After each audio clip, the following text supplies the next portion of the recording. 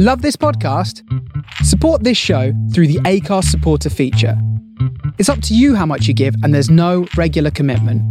Just hit the link in the show description to support now.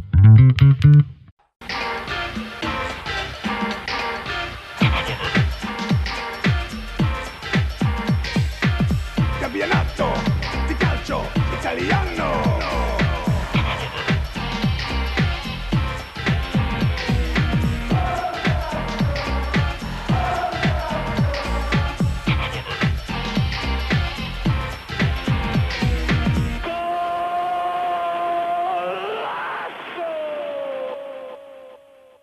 Hello everybody, welcome back to another Forza Italian football podcast. After, well, I almost had a crazy weekend. It was a crazy end to the weekend of match day 6 of this Serie A season. I'm Connor Clancy and I'm joined by Kev Pugzelski. Kev, a little bit more settled now than you were when we spoke on the preview pod.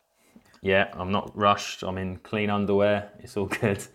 Well, that makes it sound like something else happened, Kev. Can we just establish you did not dirty your underwear? They were just unchanged because you ended up spending an extra day in Italy, right? 100%. Okay. Although I know you well enough to question that, but we won't get into it. We'll save that for a private Patreon pod. We're also joined by Vito Doria. Vito, good morning to you. How are you? I'm alright, Connor. Still feeling a bit like a zombie, but hopefully the coffee kicks in soon.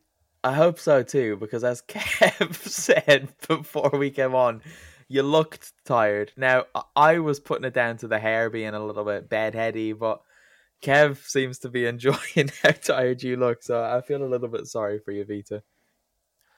Thank you, Connor.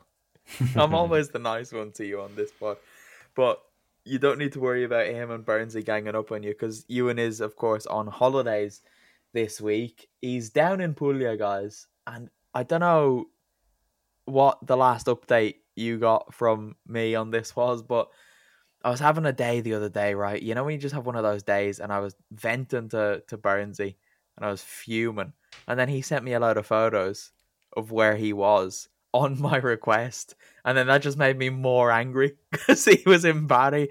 I was hating him, and then he goes, well, just come. So then I went and booked a trip to Puglia, so I'm going to meet him on Thursday, and I'm very much looking forward to it. So I'll be having a lovely time down there with him this week. And patrons, we will chat to you, me and Burnsy, from Puglia this week. So Kev, that means you're off duty when it comes to the preview pod and Euros pod as well, probably, so you can be relaxed there. But guys, we've got to get into this weekend's action of Serie A. Match day 6 has taken place. I mentioned it finished in chaos, but we've got to get through the other results before we mention what has just happened. There were 3 games played on Saturday, a couple of tight games. I mean, most of the European teams played, the Champions League teams played, rather, on Saturday. Napoli beat Spezia 1-0 just. Giacomo Raspadori got his first goal for the Parthenope. Then Inter beat Torino 1-0 again, just. Marcelo Brozovic scored a late winner for the Nerazzurri. Milan beat Samp 2-1. They went down to 10 men here, and I don't think anybody expected this game to be as close as it was. Rafael Leao getting sent off in quite unusual circumstances, I guess we could say, but we'll probably discuss that a little bit more through the pod. The lunch match on Sunday was Atalanta 1, Cremonese 1. Now, we mentioned Sassuolo playing a lot of these lunch matches. It seems like this year Cremonese are going to be that early Sunday kickoff because they had it last week against Sassuolo. Maybe that's when they took the baton from them, and they're now going to be the always early team. Sassuolo themselves lost 3-1 at home to high-flying Udinese. Bologna beat Fiorentina 2-1 in the Derby dell'Apennino.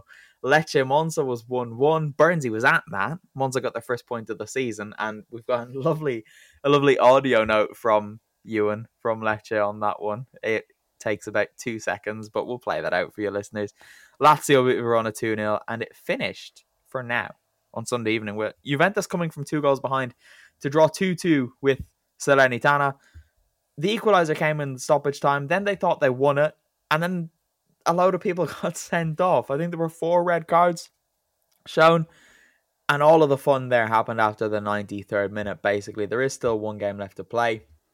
Empoli-Roma rather, on Monday evening, with the Giallorossi looking to bounce back after a couple of disappointing results. So, Kevin, Vito, I guess we've got to start with Juve Salernitana because it was a pretty unremarkable weekend of fixtures. The results mostly went as you might expect them to, except for this one.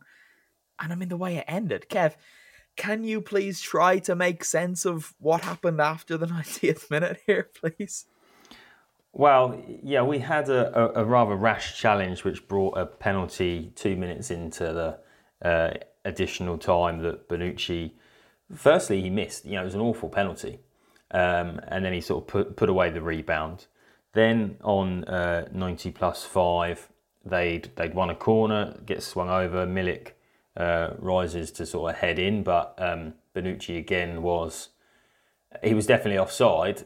I think there was some debate because he didn't manage to touch the ball before it went in, but he tries to head it, and whether Sepe would have reacted because it was all quite close quarters, I don't know, but Bonucci's still there and making an action for it, which you could argue again that Sepe didn't react to the initial Milik header because of Bonucci going for the ball. I've seen Luigi Sepe up close enough to know that's not the reason he didn't react. no, indeed. But obviously Milik wheels away, takes his shirt off. I actually couldn't recall when he'd received his first caution, and the UK broadcaster suggested that he'd got booked twice during the celebration. So I'm yet to know if that's been confirmed. But anyway, so he was walking off, and you thought, that's kind of the end of the craziness. And he was walking off so kind of not happy, but content, almost, that you thought, the ref's blowing the whistle for final whistle at the same time as well. And then suddenly Juan Cuadrado is pushing Fazio, and Fazio sort of reacting very aggressively back. They both were eventually sent off, but it resulted then in this sort of melee of players that were sort of pushing and shoving each other. All while up on the screen for those watching it on TV is this sort of VAR checking offside, and and as I explained a moment ago, Bonucci was very much offside. The goal gets ruled out, and right at the death, Salernitana decide to sort of fly down the other end, and they had a chance themselves that the game was that crazy that you thought, well, they're gonna win it, but that was deflected, and Allegri was sent off for obviously abusing the ref during the goal being disallowed. It was a very eventful end. I can clarify that Milik's first yellow card came in the 83rd minute. He held back a Salernitana defender after losing the ball, but it was mad, this, because we'll talk about the decision itself, but Milik, Fazio, Cuadrado and Allegri all got sent off in this 3-minute spell. There were 4 minutes of added time, and we went beyond 100 minutes. It was a glorious end to a football match. And I'm going to claim credit for this being the way it was, Kev, because you saw my tweet today, right? Which was that I'm obviously not watching Juve because Juve are dreadful. And then they turn up this. But you know what it means? It means that next week, they're definitely not going to turn out a game like this. It's going to be less than 2.5 goals in all of their games now until the winter break. But the decision, Vito, I don't feel like it should have been ruled out. Now, I know he made the move to the ball, but it just felt a little bit like, really? Yeah, just speaking in generalities, just some of the decisions, it's not just this game, but just across the board in Serie A, it's just odd. I think you just got to wonder that whether it's just the standard of refereeing in general in Italy has really declined over the last few years, or there's too much insistence on relying on VAR to clarify mistakes. So I think that one is a bit odd, and it's just probably for Juve it's a bit of a shame for them that, they were 2-0 down and they get so close to winning, and then to have that taken away. I think regardless of who it is, you just feel dismayed because you've done all this, to come back, and then, you're just stuck with a point as opposed to the 3. Kev, I can see. Yeah, go on. Firstly, I don't think I ever thought I'd hear Vito say, for Juve, it's a shame. His dad's a Juve fan, remember? Of course, his dad's a Juve fan. And, I actually think there's a lot of Premier League clubs that would probably be quite happy with the referees in Italy because, the way that they make a dog's dinner of the VAR. I know, me and you, Connor, clearly disagree on whether it should have been ruled out, but I think generally, actually, the refereeing in Italy isn't that bad. Right. No, don't get me wrong. I'm very pleased that it was ruled out. And I did look at it, and when I saw someone jumping for it, I thought, who was that? Because it was quite clear they didn't touch it, because you could see that Milik got the original header on it. And when I saw that it was Bonucci, I won't lie, it did make it a bit funnier, the fact that it was him. Interestingly, actually, because when they were showing the replays, the defender closest to the Bonucci was holding his shirt, that his shirt had come up to his sort of chest because you could see his white t-shirt or undershirt, whatever he was wearing. And that made me think that they might just give it because if not, there's going to be a foul, or it's going to be one of these, these things that sort of, kick off all of the Juventus conspiracy theorists that the header gets ruled out, but then they get a penalty anyway, which Bonucci scores. Now that didn't come about, but I guess Bonucci was in an offside position, so technically, he couldn't have been fouled, could he? There's probably a whole pod there on when the foul started and was he pulled before he got into an offside position, and This game was a game that we've got to talk to you about specifically, Kev. Now, I am needing to talk to you about this exact topic, so remind me to do this tomorrow at some point when we're speaking, but I didn't watch it. So when I was trying to catch up on it, I didn't know who was at home, Kevin, because, well, Salernitana's home colour is it's Granata, right? It's a type of red. And Juventus wore a pink and blue kit. Yeah. This game was in Turin, wasn't it? It was definitely in Turin. I had a feeling they'd do this when they launched their kit earlier in the week. I actually like the kit. It's not as offensive as some they've brought out in previous years. I'm glad you said that, because I was going to say I like it a lot. It's right up my street now. The colours are very sort of appealing. And I tweeted before the game, or maybe just slightly into the start of the game, that they should forfeit the points because they were and I will stand by that. Most games this season, when sides are wearing away strips at home, I don't think it's necessarily such a bad thing when you go away and there's not a clash, but providing you're not in direct conflict with the team you're playing. And this was the thing, you're playing at home. Not only that, you're playing a team that play almost in the colour that you've chosen to wear. I was more offended by certainly Vlahovic and Cuadrado with these long-sleeved undershirts that they were wearing. Now I know there was a FIFA directive a few years ago that it had to be the same colour as the shirt, and they've gone for almost a fluorescent pink, where the majority of that shirt, I would say, is a purple, a reddy, and it just clashed completely. So it just looked ridiculous, frankly, and that was more offensive to the eyes than the actual shirt. But yeah, they shouldn't have been wearing it. And good. I'm glad they played so awful, because this wasn't this. Salernitana, actually, I was a bit annoyed with them because how they came out after being 2-0 up. There's a bit of a cliche that does the rounds about 2-0 being the most dangerous scoreline, because you kind of sit back and you try and hold that lead, and that's exactly what they did. Because Juventus only looked so much better in the second half because Salernitana barely attacked them with a 2-goal lead already in their hands. And if they played exactly the same tactics that they'd done in the first half, I think they would have won the game. I hadn't noticed the undershirt before until right now. I don't get that. I know I'm going back a little bit, but I don't get that, because the kit providers, surely provide the undershirts too. So surely they can make one that's the same color. But Salernitana were decent in the first half. We've got to give them that. And Vito, I don't know about you, but I don't see Salernitana being anywhere near the trouble they found themselves in at the back end of last season. No, I think that they should be able to survive relegation.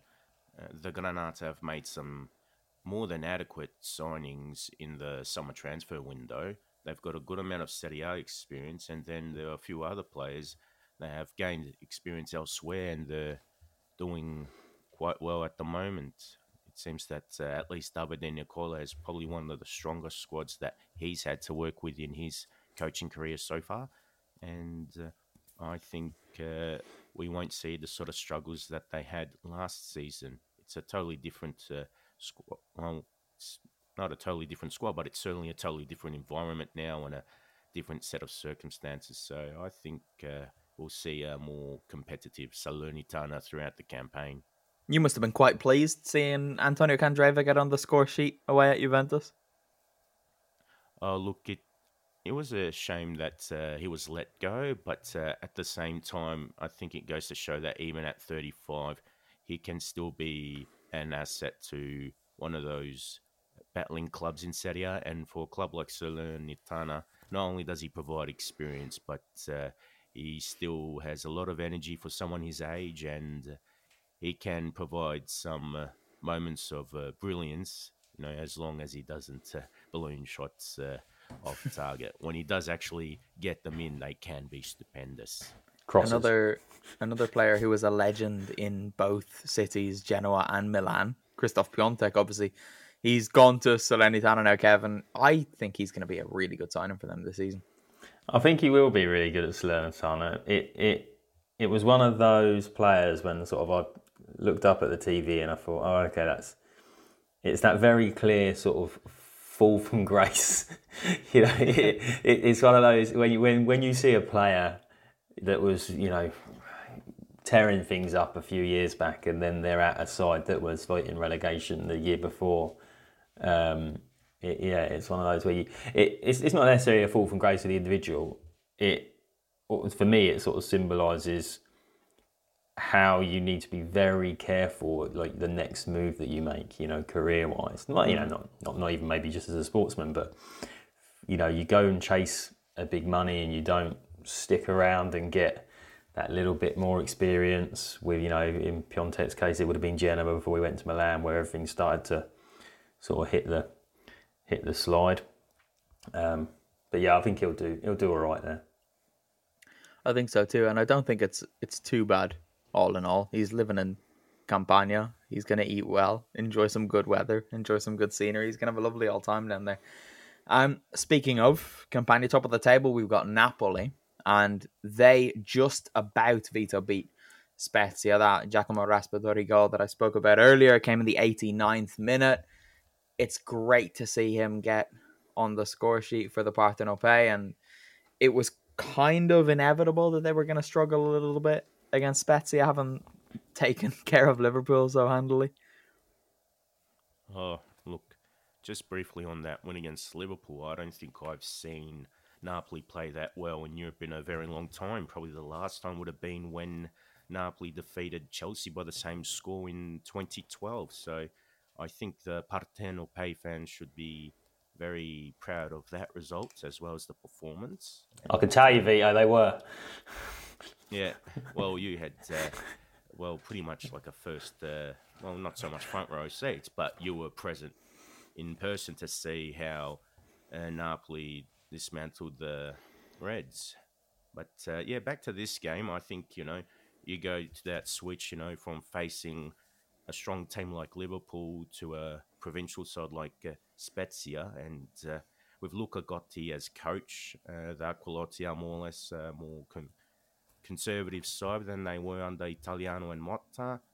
For Napoli, it was tougher to break down, but to have someone like Raspadori get on the score sheet, it's a big plus for them. They do have the fair share of attacking options, Napoli, and I think it's a good thing for Raspadori, given that he's only arrived at the club recently, and surely this puts him in the good books with his teammates, the new coach, and of course, a new fan base. Yeah, for sure. I was quite surprised to see Raspadori playing as the central of that front three. To be honest, I don't see that being his position at Napoli. I had a mini crisis when Raspadori scored Why? because he was wearing number 81. Yes. And I'm quite comfortable that most footballers now are younger than I am. Okay, you thought that's when he was born. But no, I started thinking, oh, now this is really bad if that's like when his dad was born. and I thought, surely I can't be as old as a professional footballer's dad. And then I realised that he wore 18 at Sassuolo last year. So but then Giovanni Simeone's wearing 18 for Napoli, so they came in on the same day. Maybe they wrestled for the shirt. So I'm just now comfortable. I'm assuming I'm not going to look into how old his father is or try and find out. But that might be why he's wearing 81 and certainly not his year of birth. No, you have me worried there. I thought you were going to say you thought Raspadori was born in 81 himself. Oh, no. And I thought, I know you're a little bit old, Kev. I know we joke about that, but how old are you? There must be some footballers out there still. I know that were born in 81. There was one in Japan, wasn't there, that was still going strong last year in his 50s. So, yeah. No, there's definitely players that were born in 81, for sure.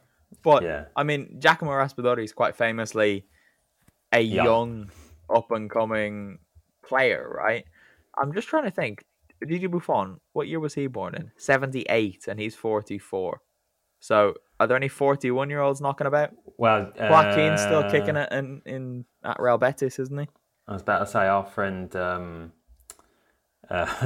why have I forgotten his name? Sampdoria striker, please help me, Vito. Quagliarella. Sorry, yeah, mind blank there. He turns 40 this year, so he'd be. Does he? He'd be 82-ish era. Nah. 83, so it's start next year then, I think, because he turns 40 January 31st, 1983. Yeah. There we go. Yeah, there you go. All right. So, listeners, if you know any footballers born in 1981, let us know at Serie A Total on Twitter and Instagram.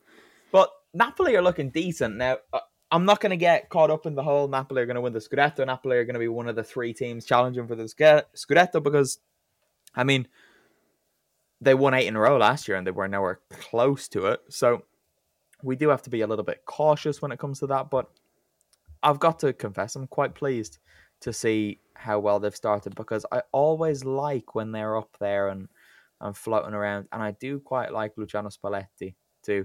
I don't know if you guys saw, but friend of the pod, Patrick Kendrick, doing... the guy is everywhere, doing everything. When he's not commentating, he's... Why can't I think of the word? He's interpreting. So he did the Napoli-Liverpool game, obviously did it for Klopp and did it for Spalletti, gone from Italian to English and vice versa.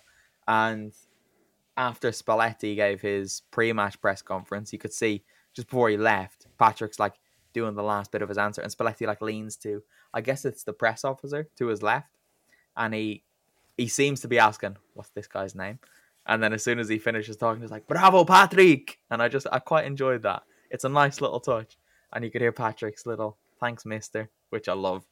Absolutely love that everybody calls coaches mister, even if it's not their coach in Italy. But elsewhere, Samp 1, Milan 2. Vito, you must have had a little bit of hope when Filip Juricic leveled things up just before the hour mark. It looked like things were going to get better, and I thought that there was a good chance to get at least a point out of this game and possibly even win it. Not only that, there's a part of me that the score might have ended 2-1 to Milan, but it could have easily ended 3-1 to Samp, to be brutally honest. The reason I say that is the opening goal that Macias scored, I thought that Aldero should have done much better to save the shot instead of let the ball go through his legs. Juricic actually could have scored earlier, but he hit the crossbar. And towards the end there, Gabbiadini had come on as a sub, but then Mike Maignan had made a save, and unfortunately, Samp weren't able to get a rebound off that shot. But then there was all that furor and that whole fiasco in regards to the penalty that Giroud eventually scored. And even at the end, there were a few sendings off, including Marco Giampaolo. Did he get sent off? Do you know what? I missed that. At the very end, probably 7 minutes into injury time. That must make you happy then, Vito, because he won't be on the sidelines for a game. Oh, look, just with him. And I think even one of his staff got sent off too, so I'm not sure what's going to happen there with the Spezia game. I'm not sure who the other person that got sent off was, but if that's like his second assistant, it'd be amusing to see who actually takes charge in the next Serie A game. What's happened there? Why has it gone like this since he's come back? Look, I don't know, honestly. Just seems that after he left the first time, he's really gone off the rails as a coach. I think at Milan and Torino, he was at two clubs that have such rich football histories, and they wanted to get back to the top so badly. At least with Milan, Pioli taking over at the end of 2019, we've seen them fight for the Scudetto, and then last season they eventually won it. Torino seemed to be in decent shape under Juric, but who knows if the Granata are going to fight for Europe or not this season. As for Samp, look, he hasn't been perfect, of course. He's made some mistakes, but I don't think it's totally his fault because the squad is still quite weak, and I don't think many other coaches who are better than him would improve this team a great deal. I still think that the ultimate problem is a lack of good ownership and good investment in the squad to make us competitive in Serie A. So the way things are, it's going to be a tough season for Samp, but I think it'd be unfair to use Giampaolo as a scapegoat. Kev, the Leao sent off, what happened? He kicked someone in the head.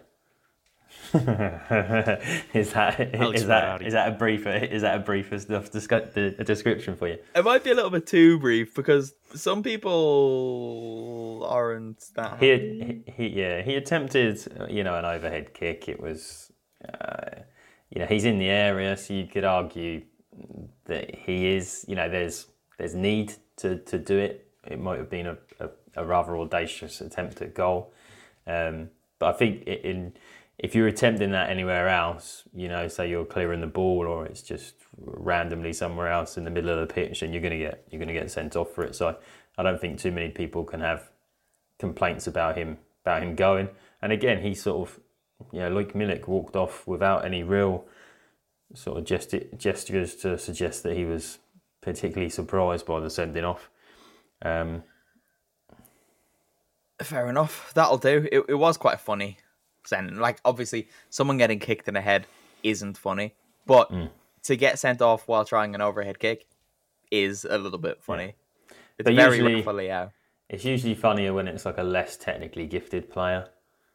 Say it was like a Mario Rui or somebody like that. Right. Or somebody slightly vertically challenged. So it's quite a feat for them to get their leg up that high to kick somebody in the head. And I'd just like to, on record, because earlier you said that no one predicted that Samp would put up such a fight. Now, on the preview, I did say that they were going to suck Milan down to their level and do what they did with Juve and potentially get a point. So there you go. So and I did dismiss it, so I'll hold my hands up. I did dismiss that out of hand. So fair play to you, Kev, for getting a prediction wrong. Yeah. But if you're listening to this and you're not familiar with the preview pod, that's because it's exclusively over on patreon.com/Total Italian Football. You can sign up for €2, €5, or €10 a month. You've got preview pods, European pods, women's football pods. There's all sorts going on over there. So please do head over to patreon.com/Total Italian Football and help us out on the site. Vito, Inter, it was a similar story to the other Champions League clubs, Juve aside. They got the win. They just about got it. And like Napoli, it was almost in the 90th minute when they got the winner. Yeah, it was another struggle in this game. And then Nerazzurri left it late. And Brozovic scored with a nice goal. It was a very tidy finish. Didn't give Milinkovic-Savic much hope in that aspect. But, fine goal and fine time to actually get the winner, being so late. And that being said, also, what's his name? Samir Handanovic probably had one of his better games for quite some time. I do think he's, in the twilight of his career, needs to wind down, but he probably turned the clock back with this performance. Ignoring the results in midweek and comparing it just to Napoli, I tend to think that, Inter are they're 2 points off the top. They're having a slow start, but they're there or thereabouts. It feels like we're constantly at the start of every season talk about Napoli having a fast start, but they fall away. I think I would still rather be in Inter's position where you build into the season. You remain in touching distance, and then you can pick up later on. And if they're picking points up like this, then I wouldn't be overly concerned. I know there's often people start getting a bit panicky when things aren't going right. And they've obviously got some money trouble there where they've had to sell some fairly important players the last couple of years, but they're still challenging, which they weren't a couple of years ago. Is the problem with Inter though not that when they've played anyone half decent this year they've lost? Maybe, but it's if you're playing someone half decent, then there is a greater chance that they're gonna beat you. So while you lose those points, it's like those are points that we probably thought we might have lost. I think, and that allows you to keep. I don't think you expect to get 0 from Bayern, Milan, and Lazio. You want at least 4 there. I don't. With Lazio away, Lazio is probably the only one there where I think they probably would have expected a little bit more. They wouldn't have wanted to lose against Milan, but Bayern are.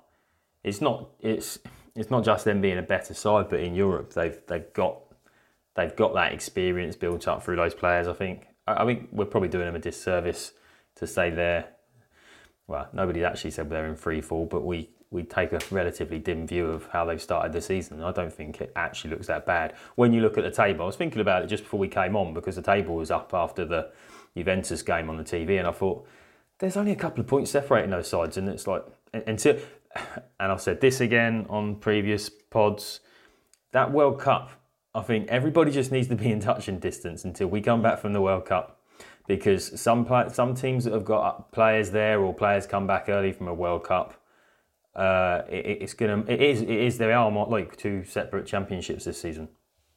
It is. I find it really hard to make any sense of this season. Like the normal rules of analysing what's happened and applying that to what we think may happen, they don't apply because it's a completely different season this year, unfortunately.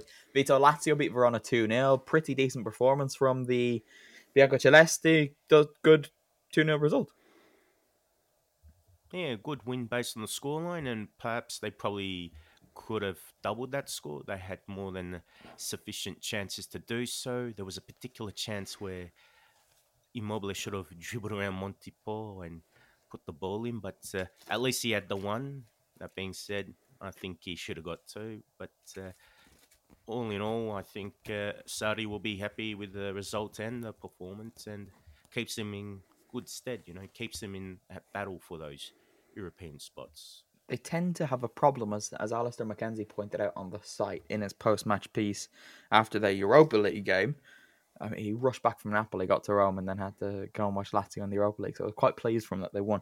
But he did point out that they tend to struggle immediately after European fixtures. Now, that has the potential of being an even bigger problem this season because, I mean, there's just European matches every week. So there's a real risk that could have a really detrimental impact on their domestic campaign. So for their sake, it's good that they seem to be shaking that off their back. Kevin, the Derby dell'Apennino, Bologna beat Fiorentina 2-1. Musa Barrow opened the score. No, he didn't. Lucas Martinez-Quarta opened the scoring. Musa Barrow levelled soon after. And then Marko Arnautovic got the eventual winner again, just 3 minutes after Barrow had levelled. Go on. What, mighty Marco? You know, Oh, Mighty you're not doing- Marcos. Mighty Marcos. I never called him Fabulous Fabio, so I don't want you coming up here with Mighty Marco. Okay. You know, a class is permanent, form is temporary. Yes, Yeah. but that's why Arnautovic is not going to score. I know. We'll end up having the same discussion every week at this rate. But it was. Listeners love it, mate. I think it was nice to see them get. That was their first win of the season, wasn't it? Obviously after parting ways with Mihailovic, and I'm sure even he's, relatively happy. Interesting that Barrow scored, given the. I think we had this discussion. It was on the preview pod. It was on the preview pod, yeah. His relationship with Mihailovic and how he had personally reacted. So I was quite pleased for Barrow to score. Hopefully, we'll see that again. We'll see that best side of him again. But sorry, continue. Well, yeah, it was just on that. Mihailovic, I don't think he'll have too much ill feeling with Bologna, so he'll be happy for him that they got away with a win. Fiorentina still. It's just I'm a bit baffled by them this season, what they're going to be. Under Italiano, there were sort of real glimpses last year that they would have another impressive season. Obviously, they made Europe, so maybe they had the exertions from Thursday night in their legs still today. But you hope they don't go back to the sort of underwhelming sign that they've been for the last few years, because that was it. It was sort of less about Bologna than it was about Fiorentina, that they just haven't really got started this season. It is a shame. It does kind of look with every passing week, although it's still early, it looks as though last season may be the odd one out when it comes to the recent history of Fiorentina, because they were stinking for quite a while. I think it's important to remember, like 5-6 seasons they were rubbish. Speaking of rubbish, Atalanta won, Cremonese won, Vito, the Nerazzurri went 1-0 up. Cremonese came back, it finished 1-1. Disappointing for the home team, but they're still level at the top of the table. Yeah, they're still up there, and to be fair, I thought Atalanta probably should have won this, considering they had the more chances, and Radu in the Cremonese goal had to make quite a few saves, so it wasn't like Atalanta weren't creating the chances. Then, of course, there was that excellent free kick that Koopman scored, but Toccoli stuck a hand out, so that was a shame, because I thought that was a fabulous hit from the Dutchman. And the interesting thing I find about this game, aside from being a Lombard derby, the Cremonese coach, Massimiliano Alvini, is supposedly a Gasparini disciple, and you could see that with the formations, 3-4-1-2. At times, it looked like the teams were cancelling each other out. And then the person who scores the equaliser, Valeri, is a wing-back. And to me, that's a very Gasparini-esque type thing to have goal-scoring wing-backs. So who knows? I think given that the Grigio Rossi strikers have not impressed me at all, I think maybe Alvini needs to take more tips from Gasp and see if the wing-backs actually can score more goals. Well, Atalanta are in desperate need of wing backs at the moment, because it's all dried up there. So maybe he'll end up making the move to Atalanta in January. Who knows? Sassuolo 1, Udinese 3. Kev, Udinese are flying. They're fun again. They are. You do have to remember that they scored 2 of their goals in injury time. Otherwise, they would have been walking away with a point. But it counts, Kev. It's part of the match, famously. Of course it counts, yeah. And I think for the fact that it came against Sassuolo has probably brought it to the attention of other people that maybe Udinese are going to be the fun side now from in Serie A. Well, our past comment before we started that it feels like they're a little bit more fun. Di Natale sort of era Udinese. But a bit like the Bologna-Fiorentina game, it screamed out to me more that Sassuolo are continuing to struggle. I think I said on the preview pod that I expected Udinese to win. Sassuolo had drawn a blank in 3 of their 5 games before this, which is very unlike them, because if anything, they've been free scoring most of the time they've been in the top flight. Losing Raspadori and Scamacca is clearly affecting them, and Juricic. So yeah, Juricic is a big one. They, on current form, are right up there for the surprise team that you would see sucked into sort of a relegation battle in a normal season. Again, they could come back and have a revitalised World Cup period where they can sort of regroup and be flying like they've always got the potential to do so. But they're struggling at the moment. They are. It's disappointing. I remember at the start of last season writing about how Juricic was going to be the guy for Dionisi's team, whereas previously it had been Boga, it had been Berardi, Caputo. But last year you could see early on that Juricic was the player that was most suited to what Dionisi wanted to do. And then he got injured and was out for the majority of last season, barring, I think, 2 months, possibly. And then there was a lot of excitement. He's going to have a starring role this season. And then he got sold quite late on. I mean, not on deadline day or anything, but it was later in the window than you might have expected, particularly with Raspadori and Scamacca going too. So it is a shame that he's not there anymore. I'm sure Vito will disagree, but I'm quite disappointed to not get to watch him on a regular basis. Allow me to just scramble for my phone now, guys, and I'm going to play an audio clip that Ewan Burns sent me. It was an unrequested audio clip from Lecce today. Now, was it as good as mine from the unrequested one you got from the Derby della Hurtana last year? No. It was good, but for very different reasons. Now, I'm not sure how well this will come across. If it doesn't come across well, I'll put it into the podcast anyway, but you should be able to hear it okay. Now, bear in mind, we weren't speaking. We had sent a couple of messages today, but then this one just came out of the blue, okay? You ready? I can confirm that Monza is just a shite in person. I can confirm that Monza are just as shite in person.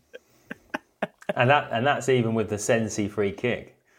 Yeah, he saw a lovely goal and he saw a nice kit, but he's still not impressed.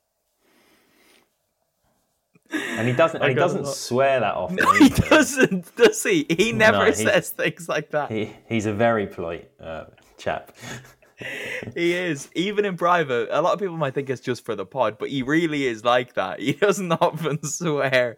So I did laugh a lot when I got that message. So we won't spend too much time talking about it. But Monza got a point, so congratulations to them. I hope they don't get too many more this season. What else is there? Is that it? That's the lot. We've spoken about all of the Serie A games. Shake your head if I'm wrong, but I think we've got through them all. Of course, Monday night we've got Empoli-Roma, which should be a good game to watch. I will just give a quick little plug here because tomorrow night, Monday night, I'm off to the Tardini for quite a historic day. Parma playing their first ever Serie A Femminile game at the Tardini. They're playing against Sassuolo, so it's a bit of an Emilian derby there as well, so that's quite exciting. Ewan and I will be doing what is going to be a weekly women's football podcast on Tuesday morning, so do sign up to Patreon if that is your thing as well. And yeah, there'll be plenty going on. I'll be writing a piece from the Tardini tomorrow as well, so do keep an eye out. Kev, why are you laughing? I was thinking how many of your women's football weekly podcast do I have to listen to before I get up to speed with what's going on? I imagine it'll probably take me a good season if I tune in. Don't worry, Kev. Now that you've said that, I'll send them to you. Whenever we record them, I'll send them to you so you can keep up. I can see that you're ready to pack up, Kev, but I'm going to say, don't do that just yet, because I've got a game, haven't I? Is it the game I thought up? It's the game you thought up. I've got a list of 9 footballers in front of me, okay? All of them currently play in Serie A. I think this is quite easy because I was taking notes of names during this podcast, right? So it's quite a simple one. I think you'll do just fine. I don't know how we're going to do it, though. So I've got a list of 9 players and their shirt numbers, and you guys have to say... So I'll give you the first player. I'm not going to say the number, okay? Mm-hmm. And you have to say if the next player's shirt number is higher or lower than the previous player's shirt number. Now, throughout this, as we go along, I'm not going to tell you the players' numbers, okay? But I'll tell you them all at the end, if that's okay, because I think it might get too easy at points with some of the players I've got here. Do you want to do this as a team? I don't mind. It reduces my chances of losing. Yeah. Yeah, I think we might have to for this first one. Okay, we'll do it as a team. What I will say though, Vito, is let Kev lead, right? Because it might be more Okay. interesting that way. Because I think you'll know the answers. Okay, so Vito will be my phone a friend. He'll be more or less. my let's assistant do that then. coach. Let's do that, Yeah. Vito. You can make some facial expressions or get involved if Kev's about to make a serious mistake. Okay, so the first player we're starting with is Thomas Rincon. Okay, Yep. now Kev, I need you to tell me: is the shirt number on Antonio Candreva's back higher or lower than Thomas Rincon's? I see what you've done here. Do you? What have I done here? Because they could be very close, but I've got a feeling Thomas Rincon changed his shirt number this year, so Candreva Did he? is now higher. Did Thomas Rincon really change his shirt number? I believe so. I'm convinced Okay, he's yes. gone from 88 to 8, and Candreva wears 87, and you were being a pain. Yep. Or a little shit in Ewan's newfound vocabulary. I'm not going to confirm or deny the numbers, but I will say that yes, Antonio Candreva has a higher shirt number than Thomas Rincon. The next player, Kev, is Frank Andre Zambo Anguissa. Oh, that is higher. Is it? Oh, I think I'm thinking. Do you have a number in mind? Yeah, 98, but I could be thinking of Ndombele. No, that's all right. I'll just go higher. I'm sure he's wearing 90 something. Okay, you are correct, Kev. So we'll continue along these lines. Next up, we've got an Atalanta youngster, defender, playing quite a lot, Caleb Okoli. Lower. Lower is correct. Marcelo Brozovic. Oh, I can't Do you have a remember number what- in mind for Okoli? He's a I've got- youngster, remember? Yeah, but I've got a feeling he's wearing something like 15. Okay. I mean, you can't get much higher than the 90s, and that's what you said Anguissa was wearing, right? Yeah. So Brozovic higher. Okay, 'Cause he's you're correct. 70s, something like Junior Messias. that. Lower, because he's 30. He is 30. Very good. I'm Hans good with the Hateboer. numbers. Hans Hateboer is high, because that's 77. Right, you've had a stinker with the number, but Oh, you're have I? right. He is higher. What's the Igor. number? Oh, Igor, lower. Surely, he's on one digit now, is he? Oh, Unless he's changed clubs. I know he was you're 4 so at close, Fiorentina. Kev. You got to the 8th player. Oh, You got to the 8th player, and you made the mistake. where is Igor now? Is he still at Fiorentina, he got sent off. What, today? Yeah. Oh, there you go. That's what happens when you only watch the highlights. And the last player, Kev, was Giacomo Raspadori. I thought we could Of course finish he on one was. that we had spoken about. So Thomas Rincon wears number 8, Candreva 87, Anguissa 99, Okoli 5, Brozovic 77, Macias 30, Hateboer 33, Igor 98, and Raspadori 81, of course. So he was So so close. close. Vito, he did well, didn't he? He did. He did. I'm very proud of you, Kev. Although you didn't complete it. No, next time do the. Are they still wearing the same shirt number as they were last season? I think that one would be harder. Tell you what, I panicked a bit because look, I wrote down Rincon 88. Yeah. So when you said he changed his number, I was on Google straight away. Even though I think we did discuss that earlier this season, but never mind.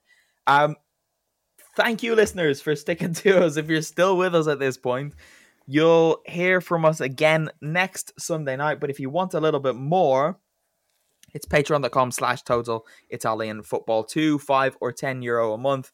We will be back, Ewan and I, on Tuesday with the Women's Football Podcast.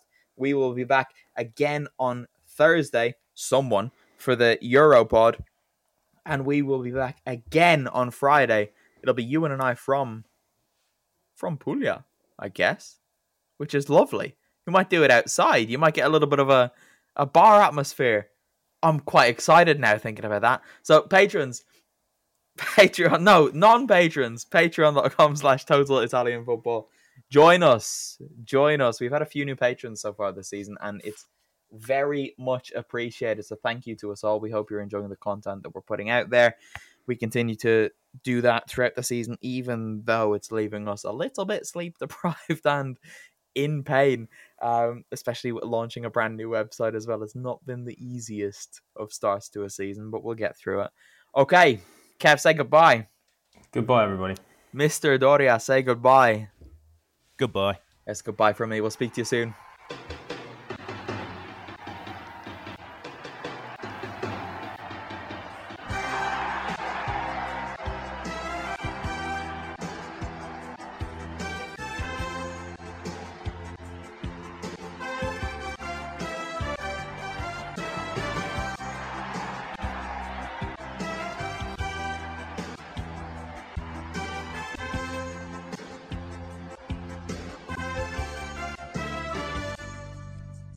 Professione scettici, seduti sui gradoni, mentre sfilano ragazze di illusioni.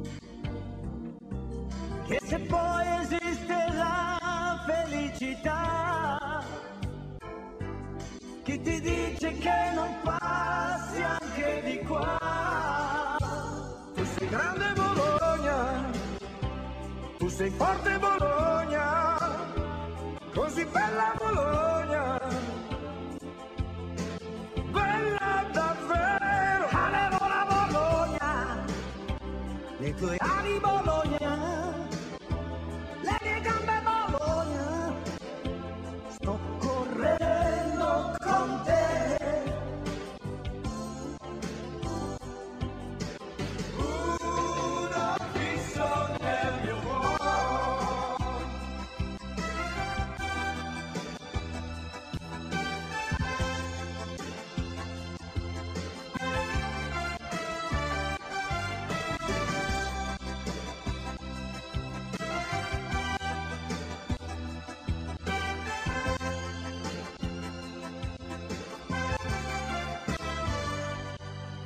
Guarda il cielo come blu, col rosso fuoco dell'amore. Dai, vestiti così, sei bella più di un fiore. Staremo in curva, abbracciati ad un'idea, e sarà